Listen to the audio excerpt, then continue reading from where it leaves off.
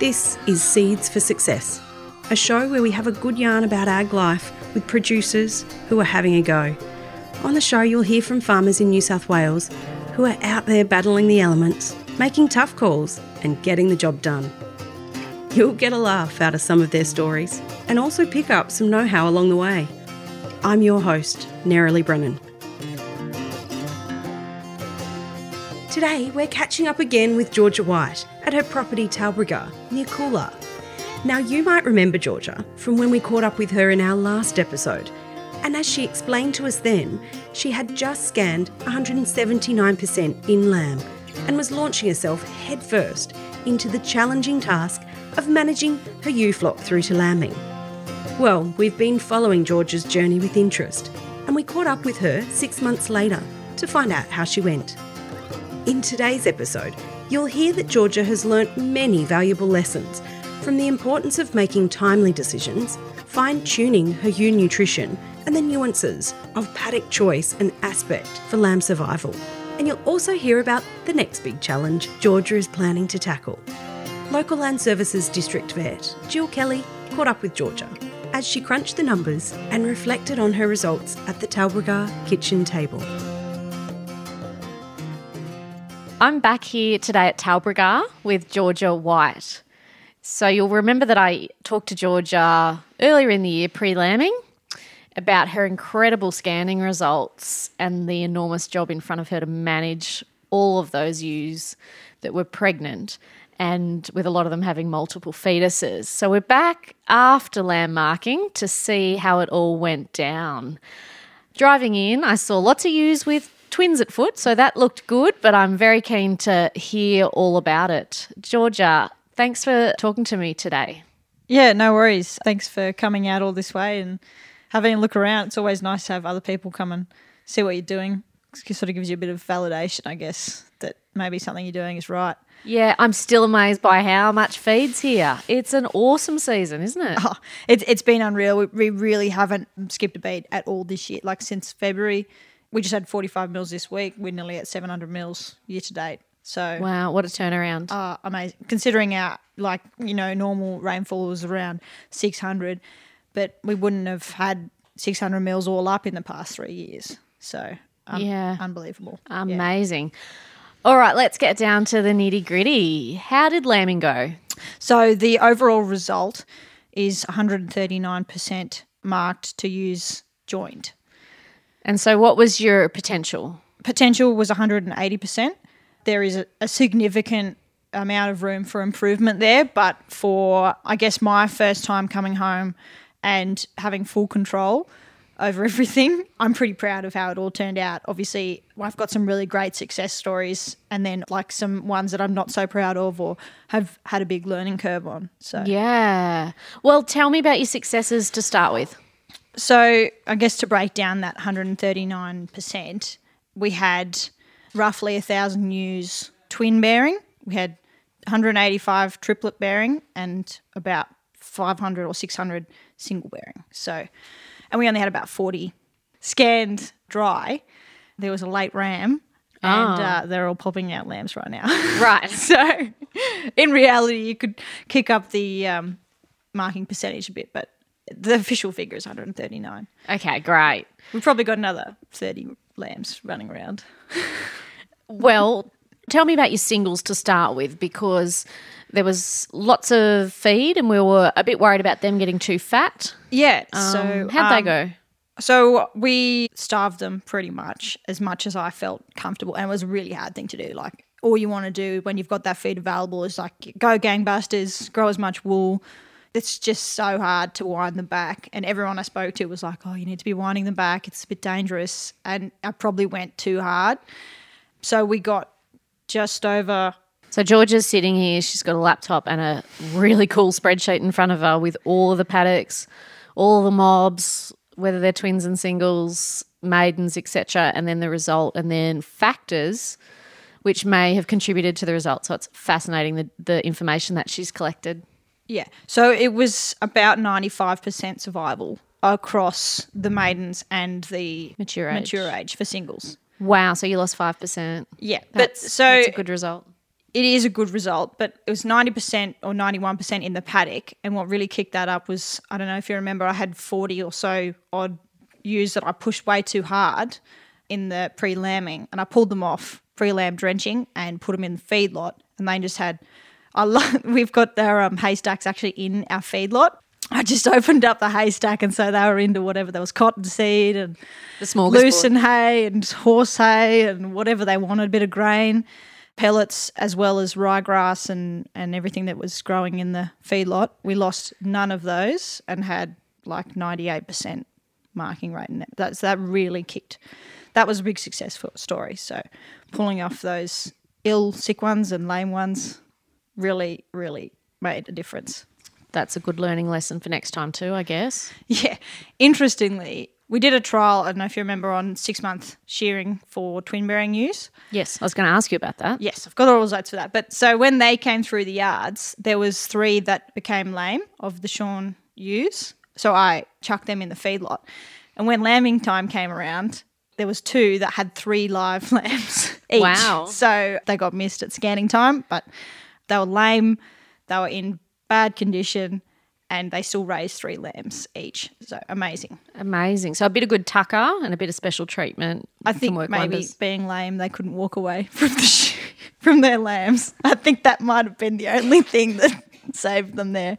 Oh, good. So it was just all foot abscess from the being heavy and it being wet? Yeah, I think it was like a quick thing. So I don't know that it was foot abscess, but I think running through the yards on rocks maybe a foot abscess, maybe just sore and swollen, or maybe they rolled. I don't know, but who knows? It healed up pretty quick. Ah, good. All right, well, tell me about your next success story. So the twin mature ewes averaged 84% survival. So I think that for straight merino ewes, that is pretty. I'm pretty proud of that. That is where they really picked up and shone the brightest this year. Yeah. Great. And so tell me what you did to get that. What do you attribute that success to? So we split them up into the largest mob we had for twins was 80 and the smallest was about 46 or something like that. So we split them up into very small mobs. I think the lowest actual marking percentage we got out of a mob was about 165 or something. So there was 2 mobs that did 173%, which is 88%. So nearly 90% survival in 2 of the twin mobs. Unbelievable. That's incredible. And those were the 2 smallest paddocks that we had. So learnt something there is that even though we had smaller mobs, the smallest paddock size helped. Yeah, okay. That's really interesting to take home as well. Yeah, because a lot of the study says that actually smaller paddock size doesn't matter. Yeah, stocking rate doesn't matter, just the small mob size. But it has had an impact here. I guess the next thing would be is repeating that in a few years' time. Yeah, it may have helped the bulk of feed you had. There was still plenty of privacy spaces for ewes to lamb, do you think, because of the bulk of feed and the height of the feed?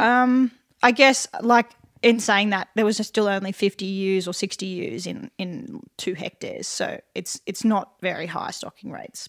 But they did run out of feed right at the end. We had to let them out. But, yeah. Yeah, great. And then what about your triplets? Because I know that triplets are hard to manage. How did they go? So we actually ran an official trial with Jason Tromf, which we talked about in the last podcast. Half of them were 3.2 condition score, I think, and half were 3.5 condition score. I can't remember, but it was 0.3 of a condition score difference between them in the end. They started the same, and then we held one mob back and kept one mob the same. And then we put them out. I thought I selected normal paddocks that were all similar. It was one paddock that had been split into 4, but I mean, the paddock sizes were like 60 hectares each, so pretty big paddock sizes for 40 sheep. So you had those triplets that were just 0.3 of a condition score different. How did they go? We had them evenly spread across the aspects. There was one thin, that's the technical term. Everybody in podcast land will understand what you're talking about. Like either side of the aspect. They lambed down and we didn't really disturb them very much because they were a little bit flighty, and every time we sort of went near, within a kilometre with the binoculars, you could see them starting to move off already. So we had really no idea what was going to go on. We did lose a few sheep. When I did finally get in there to see, there were a few dead sheep on the ground that you could see that they'd had a live lamb and then they'd got stuck on the second lamb and then passed away. And I think that those were the lesser condition score ones. We'll have to find out when Jason does the analysis to actually which ones died and what condition score they were in. But there were some that were quite low condition going in the lower condition score mobs, and I think that's where we had our losses, running out of steam halfway through the process. Yeah, just not enough energy to contract and push and get that uterus to work. They get one out. So they had one sitting next to them, and it was sad to look at, but also, it's good to see that that's what's killing them instead of something else, I guess. Yeah, that's right. So what were your overall triplet results? So we had really varied results. So the condition score was we couldn't tell the difference because the aspect really skewed things. And so the aspect you mean is paddock selection? Yeah, so paddock selection. So these are like heavily sloped paddocks, steep. Classified as steep paddocks. They had, about 3,000 kilos or 4,000 kilos of legume and ryegrass. Really good quality pasture. I thought it was going to be great. The paddock I thought was going to be the best was the worst. So it had 40% lamb survival and it was south-facing aspect, but it had the best feed quality and the best shelter. Yeah, so you think it was just... No, well, I suppose you can't really tell what that was. It wasn't that it was colder. If it had really good shelter, I just think it didn't get that northern sun. It just didn't get the sun. So on the other side of the aspect, the fatter ones were better. So the 3.5 to 4 condition score lambs had 58% survival, which equates to about 174 lambs marked. For triplets, for merino triplets, merino to merino, I think that's very acceptable. If I could get all of my mobs to lamb at that, I'd be very happy. The worst mob, it was only 120%. That was the fat mob. So the fat had the best and the worst. Yeah, okay. This aspect and the aspect was the difference. And then the best mob was north facing, but there was no shelter and they lambed on a rocky knob really high up on the place. And they didn't move the whole time. And I think that's the real kicker there, is that they didn't walk away from the lambs. Whereas the other mobs, you could see them grazing around the paddock and they might just leave one lamb behind on accident, even though it's a week old or something. It just might not follow them and then it get lost. And that's what I saw the lamb losses from. Yeah. So I guess moral of the story, Jason's going to analyse that data and he's got a lot of other trial sites, but there's a lot more to know about lambing triplet ewes than what we currently know about. Yeah, absolutely. It's something that you just have to do yourself, because you're not going to have that lifetime ewe management, piece of paper that tells you exactly what to do for another, could be 5 to 10 years. Like, you have to really think about how it's going to work on your place. So next year, for example, there's another local farmer, James Armstrong. He lambed his triplets. Mind you, didn't have quite the same amount as we did, but he lambed them down in his feedlot with 10 per pen, and he's had over 200% marking. So exceptional for merino, merino lambs. Gee, it's good that you guys are sharing that information, that he's told you that and you've told him your results. And... Yeah, well, we share everything with him and he shares everything with us, and we have a really good relationship with him. But being able to learn that and be like, well, what he's done has obviously worked, and what we've done has somewhat worked. So we had a lot less ewe deaths than what we could have had. So I can't remember the exact terms, so don't, this isn't gospel, but I think it was about, on average, people that he interviewed were claiming that managed triplet ewes separately in merinos were getting up to 20% ewe death or 25% ewe death, which is substantial, and only marking about 120 or 110%. So we're still well above that with what we've achieved. So we only had, I think, 11% ewe death. So that's quite low. And yeah, that's great, because you were definitely worried about that going in. Yeah, that's the main thing that we were worried about, was that we'd just lose them all. Obviously, having them in better condition helped that, because we didn't end up with the foot problems that we thought. And you probably would have had a much poorer result had you not identified those triplets, just run them in with the twins. You wouldn't have really recognised what was happening with those girls, but they would have been a substantially higher loss. Yeah, you would have had huge losses, and you would have been going, what have I done wrong here? Because they've been babied the whole way through.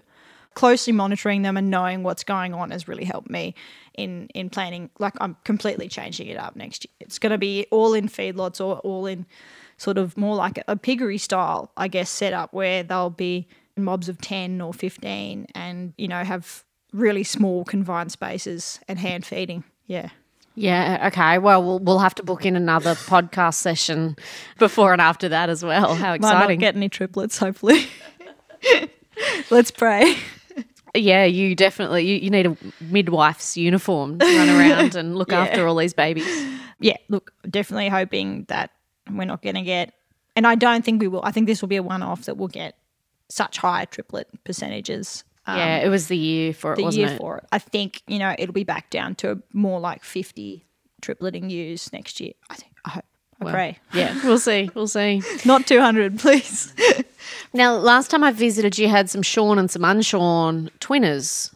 So we're non-mules. We're on, 3 years or 4 years into non-mules. And I know a lot of people have done the transition and done it well. We are not doing it well. I guess we're trying really hard to keep the wool on our sheep, but also have, more plain type sheep, also not have fly, but also, not crutch 17 times a year and not put on excessive amounts of chemical.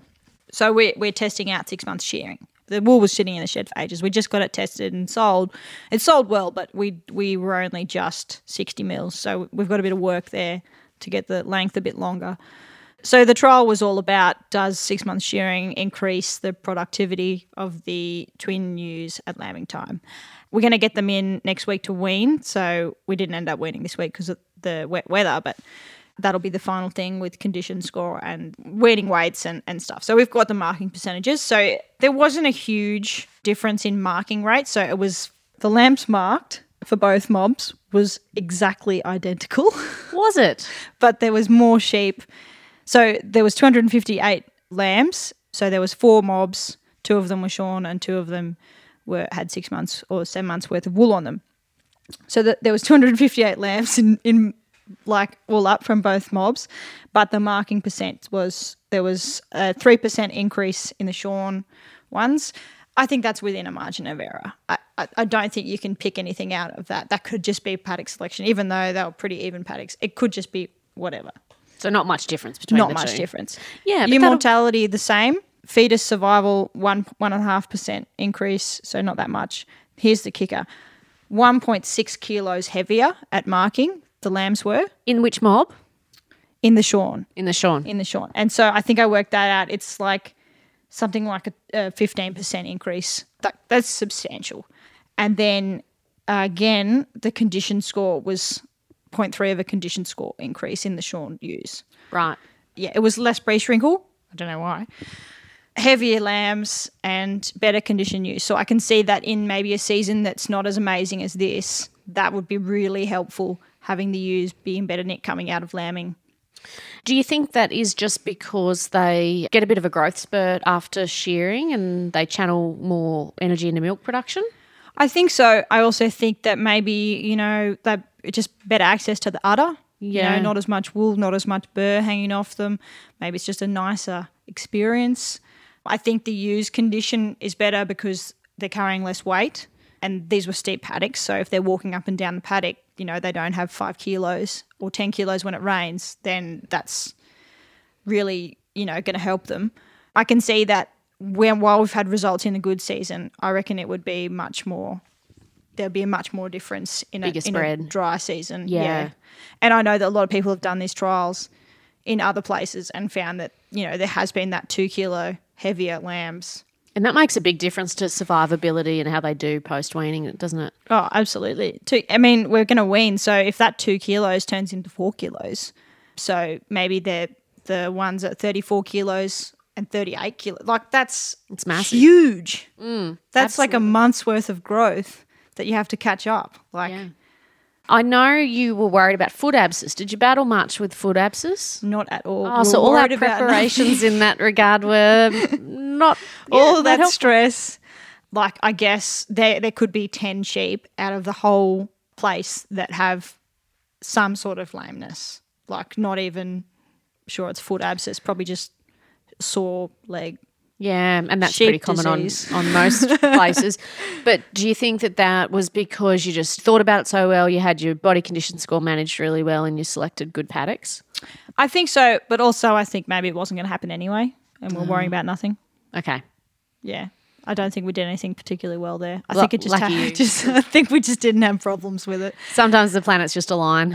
We had a wet winter, but it wasn't soggy and mushy like we thought it was going to be. So having really good grass cover meant that, it sort of filtered. There was no spots in paddocks that were just mush. Yeah. And so the thing about that I notice about your country is a beautiful lush feed. It's warm, it's humid. You've had some rain lately. How's the fly burden going now? It's really hitting us hard now. We've spent the past few weeks I've been having a few sleepless nights thinking, if you see one fly blown sheep one day, you come back the next day and there's 5, you're like, oh my God, it's just happening so quick.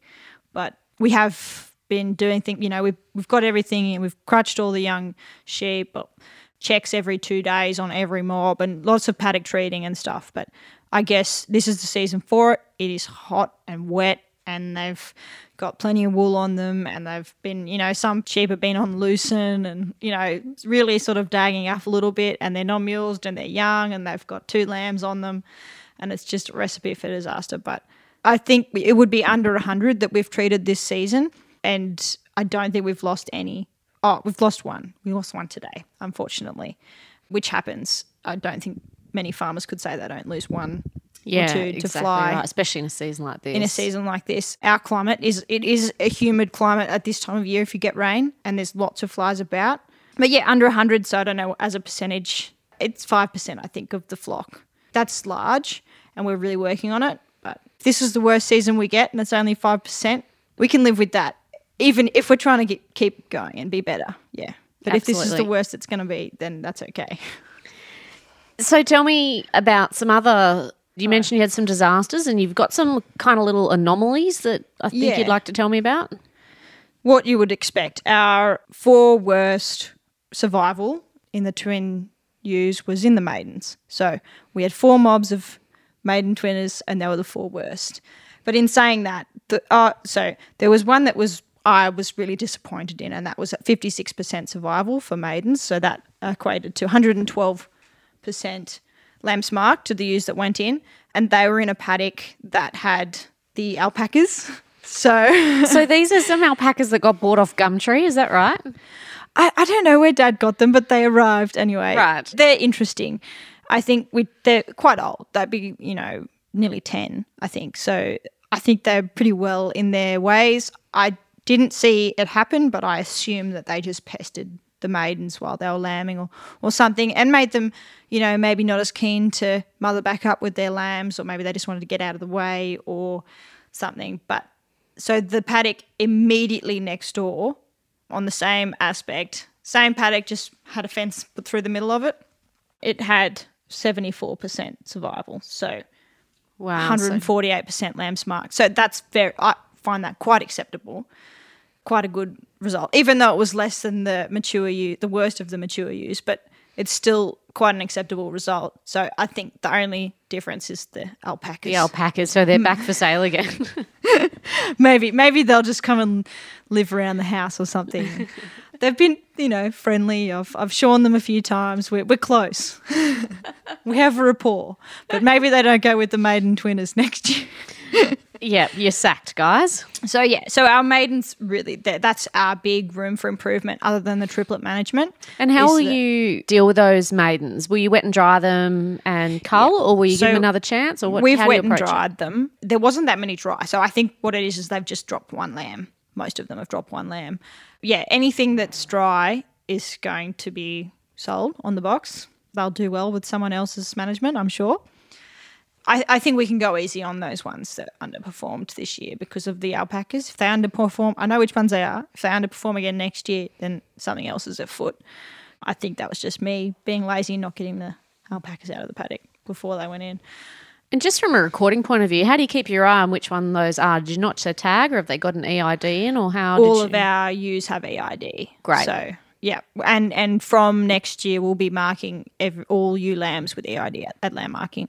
Because at the moment we do it when we class them in. But next year we'll be joining 1,000 ewe lambs. So all of the lambs that we've just marked, 2/3 of the lambs that we've marked this year are going to be joined as 7 to 8 month old next year as a part of another trial with Jason. So done a small amount of them this year. I haven't marked them yet, but I'm fairly certain that it's going to be better than the maidens performed this year. So that may take away some of that issues that we have with the maidens if we can get them with, good mothering abilities at a young age.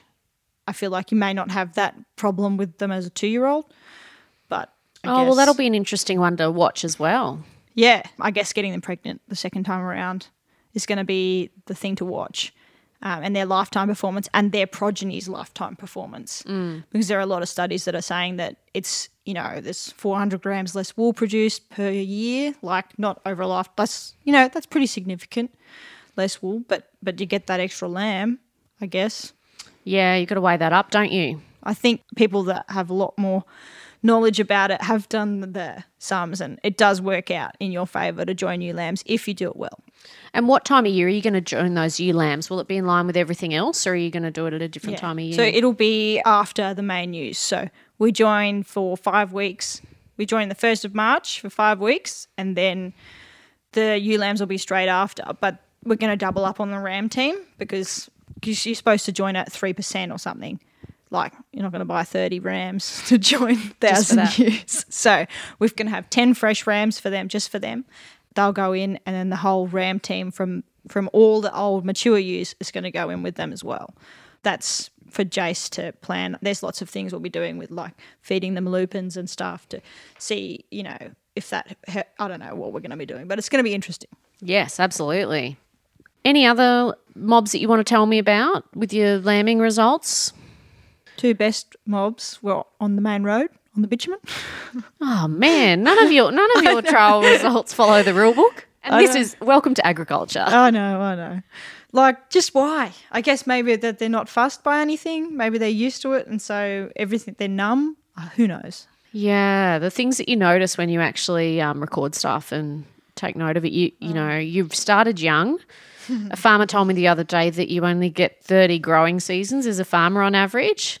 You've started young, so you're going to get a few more than that. A few more than that, I want to come talk to you when you've got like 30 or 40 years of data recorded. So, Georgia, in summary, you've done a pretty great job, I reckon. Tell me just briefly, what are things that you've learnt and that you're going to do again? I didn't have any difference going from 70 in a mob to like 50 in a mob, say. So I just feel like that maybe, you can get squeezed, have a few less paddocks. This is for twin. So I think maybe I went a bit extreme, but we had the paddocks and I thought, why not? But there wasn't really any difference, The better mobs were at that 70. We had some at 80 or 90 and they were a little bit less, but still very acceptable, like 2% less. So and that might just cut down on a bit of workload, checking. Yeah, cut down on workload, like arranging paddocks, keeping the electrics going, and we lambed all of our ewes down without water this year. And I don't think you can get away with that any other year. We were lucky in that way, but you can't have, I think we had nearly 60 lambing paddocks or something like this. Ridiculous. Did you sleep at all during that period? Well, I just set and forget. Set and forget. You can't go near them. I tried. Yeah. All you want to do is go and have a look, but then you do and you make more problems. So, but they were fine. They weren't even thirsty when they came in for lamb marking. Yeah. Like really. After lamb marking, obviously, they all went on to water immediately because that's a bit more of a stressful thing and they start to get, but we had none that were thirsty or anything. I mean, they're eating grass that's 90% water. So, and the rain and the dew. Yeah. Next year, we're not going to have the same exact season. You can't do that. So having mobs of 100 instead of 50, you have half the amount of watering points that you need to have available. Yeah. Yeah, great. What's some things that you just wouldn't do again? Did you have any bugger ups and things you wouldn't repeat? Yeah. I guess I wouldn't put triplets out in big paddocks, even though there were only 45 head per paddock. I want to have them, around the house and stuff pre-lambing for months so that they're used to cars and they're used to me coming and saying hello, or they're used to the dogs. Like we had our ewe lambs, pregnant ewe lambs, they were coming and grazing like around the dog cages and used to that yapping and that meant that I could walk into the paddock and be like 10 metres away or 5 metres away from them and they've just lambed and they'd just be like, oh, hey, Georgia, what are you doing? Yeah, chilled. Look at my baby. And like they're lambing next to my house, so that's great. I just like every morning I just go for a lap around, and thank God we didn't have any problems. But I guess I'd want my triplets to be that quiet. So I maybe if there's something that disturbs them, they're just like, oh, that's chill, whatever. We've seen it before. I'll still stay here with my lambs. Yeah, I don't have to worry about it. Foxes aren't trying to eat me; they're just trying to eat my baby. Yep, they're scared of sheep. Stand your ground, girl. Yeah, stand your ground, and just having them in small paddocks. I think, I mean, a lot of people that know a lot more about it might tell you different, but this is my experience from the 1 year that I've done it. Yeah, in your environment too. So yeah, I mean, you can't compare. I don't really know many people around here that have separately managed their triplets. Like this is the first year people are even talking about it up here, really. So when you're 23 and you don't have anyone to ask, you got to try things. So, and we're never lambing in that bad paddock ever again. So I had 2 bad lambings. I had an autumn lambing that was really bad, and now the triplets that was really bad. And I thought it was going to be the best paddock, so it's got a big red mark on it. Right. It'll be the 6-year-old singles. Is there anywhere in the background your dad or your mum sitting saying, we told you so, Georgia? Or are they just really proud that you've nailed this? I haven't nailed it. Let's say that. You've managed it. You're through the other side. I'm through the other side. I think they're sort of going, thank God it wasn't me wearing all that. And I think even if they were thinking maybe you should have listened to me, they wouldn't say it because they would know the reaction that they would get. But definitely I think the water thing was a bit ballsy and I got away with it, but I wouldn't get away with it any other season, not having water in paddocks when they've got 2 or 3 lambs. Oh, actually, the triplets had water, but they didn't go to it. Yeah. Yeah. Oh, well done for taking a risk, Georgia. I think you've done an exceptional job and I've been very privileged to watch it happen and ask you lots of questions about it. Oh, well, thank you so much for, sort of guiding us all and offering your wisdom and helping us stress about the feed issues, even though we didn't have any. Yeah, I was totally wrong. You were causing the panic. No, I'm just so lucky I've had people like Jenny Bradley. Shout out to Jenny for, offering a few pearls of wisdom. And obviously Jason Tromp has been like God, sitting over, just Jason's pulling the love this. strings, pulling the strings saying, yeah, Georgia, you know what would be a good idea? And then me being able to be like, hey, Dad, this idea that I came up with all by myself? No, it's been great because it means that it's not me just, thinking things up, I guess. It's someone else that's been doing it. You've got a team behind you. I've got a team behind me. I've got, you, Jenny and Jason and Mum and Dad and, my grandpa who's been farming here for ages. Everyone's offering pearls of wisdom so you could pick and choose. Most of the time it works out. So you've got a new approach for joining your triplets next year. You're not going to join them to merinos, those triplet-bearing ewes? Yeah, so I'm not, recommending to anyone that you should chase triplets specifically in merino, straight merino lines. It's very hard work. It's hard on your sheep and you're not going to get better than your twins results without a huge amount of inputs, labour, fencing, that kind of thing. It's just really not worth your time. So even though at the moment they're saying it's lowly heritable and highly repeatable, we don't really want that fertility coming through with the merinos. We don't want our, hoggets and ewe lambs coming through and being that highly fertile just because we don't have the survivability. It's great in composites and crossbreds when they are great mothers and they have that great survival, but we just can't do it, especially not in our system here in the hills. It's not, Anyway, so we're going to be joining them to boarders, along with, anything that's a little bit complicated or not really suited to non-mules. So we'll be joining them to boarders. Hopefully you'll have a bit more lamb survivability because they'll be bigger lambs and you won't have that fertility coming through in the progeny, hopefully. Yeah, well, that's a good strategy. Yeah, you've put some thought into that and got some advice and worked that out. That's really cool. I'm not a geneticist, so I don't know what will actually happen, but we just want to rule that out, really. Yeah, and you told me last time that historically you had bred for fertility for a long time. Yeah, so we have bred for fertility for a very long time, like since my grandpa started the merino flock up. So, it's been something that has been targeted here for ages and ages, but that's fine if you get twins. And maybe it's only just the advent of scanning and the adoption of scanning, particularly for, not just twins but triplets and quads, that it's dawned on you that, well, they're not just fertile, they're having triplets. Yeah. Yeah. So I think a lot of people have been saying that if you're getting over about 160 scanning rates, you have triplets for sure. Yeah. So we've been getting over 160% scanning for years and years and years, and obviously triplets as well, but not managing them separately. And I'm sure that's, a lot of amazing producing ewes may have died because of we're not, identifying them properly. But now that we've done it, we can treat them well, join them to boarders so we get the survivability up, and also knowing which are their progeny, because in the past we haven't known which are their progeny and they might have been classed out because they were born and raised a triplet, and that's not their own fault. You know? That's right. They just got a third of the milk they should have got. Yeah. So things must have gone pretty well, Georgia, because you're not taking a backwards step, are you? You're going even more into sheep in a big way next year. Yeah, so like I said, we're joining the 1,000 ewe lambs. So that, along with 900 of the hoggets that we have, that's going to double our joining numbers from this year to next year. So that has meant that obviously we've had to go and buy double the rams, which has been an expensive treat this year, as everyone would know that's been buying rams. People are averaging $3,000 just for your run-of-the-mill. That has been expensive, but I think we did the sums. I sat down and I said, look, Dad, if you want to take advantage of this feed that we've got, so we've got a full moisture profile, we've got feed, we know we're going to be right next year for lambing, let's join everything we can. Cool. And how'd you go about buying your rams? Did you actually get to go and select them? Yeah, so I selected some from New Armour Tree, some boarders, to start with our border venture, and went and purchased them. That was the most competitive auction I've ever been to for rams. It went off. It was totally congratulations to them. It was an amazing sale. They should be very proud of it.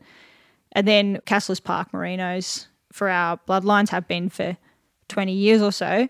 So we went and purchased our rams there. I think we went to the sale and there was another bloke local who buys there, and he comes over and he said, Georgia, how many are you buying today? I was like, about 10 or 11. How many are you buying today? 16. So, that's like half the sale between two people, and there was 16 registered to buy. So that was competitive as well. But, we got the rams we wanted, but we did have to pay for them. And then we purchased some rams down. We sort of ran out of sales in New South Wales for boarders, and we needed a few more. So we went down to South Australia, and Jason picked out a few and bought them for us there, and he did an amazing job. Ended up getting some really good quality genetics for under the sale average. So I don't know how he did it, but he did a great job there. Fantastic. Well, that sure shows the promise in the sheep industry, doesn't it? That everyone's so confident, even though the wool market's just come back, but it was a bit depressing for a while there. Well, here's to 2021. Can't wait to see, Georgia, another new set of circumstances and another new way of approaching it. I'm sure you will learn a lot. Yep, here's to 2021. Thanks for listening. This podcast was brought to you by Central West Local Land Services. Local Land Services delivers advice and support to farmers, landholders and the community across New South Wales. To learn more, you can find us online by searching for Central West Local Land Services. If you'd like more information about the topics we discussed today, as well as links to relevant articles, fact sheets, events and other helpful resources, we've added those into the show notes for this episode. You can find them by tapping or swiping over the cover art in your podcast player now. Hey, and while you're there, please leave us a 5-star review. It really helps other farmers find the show. I'm your host, Nerily Brennan, and I'll chat to you next time.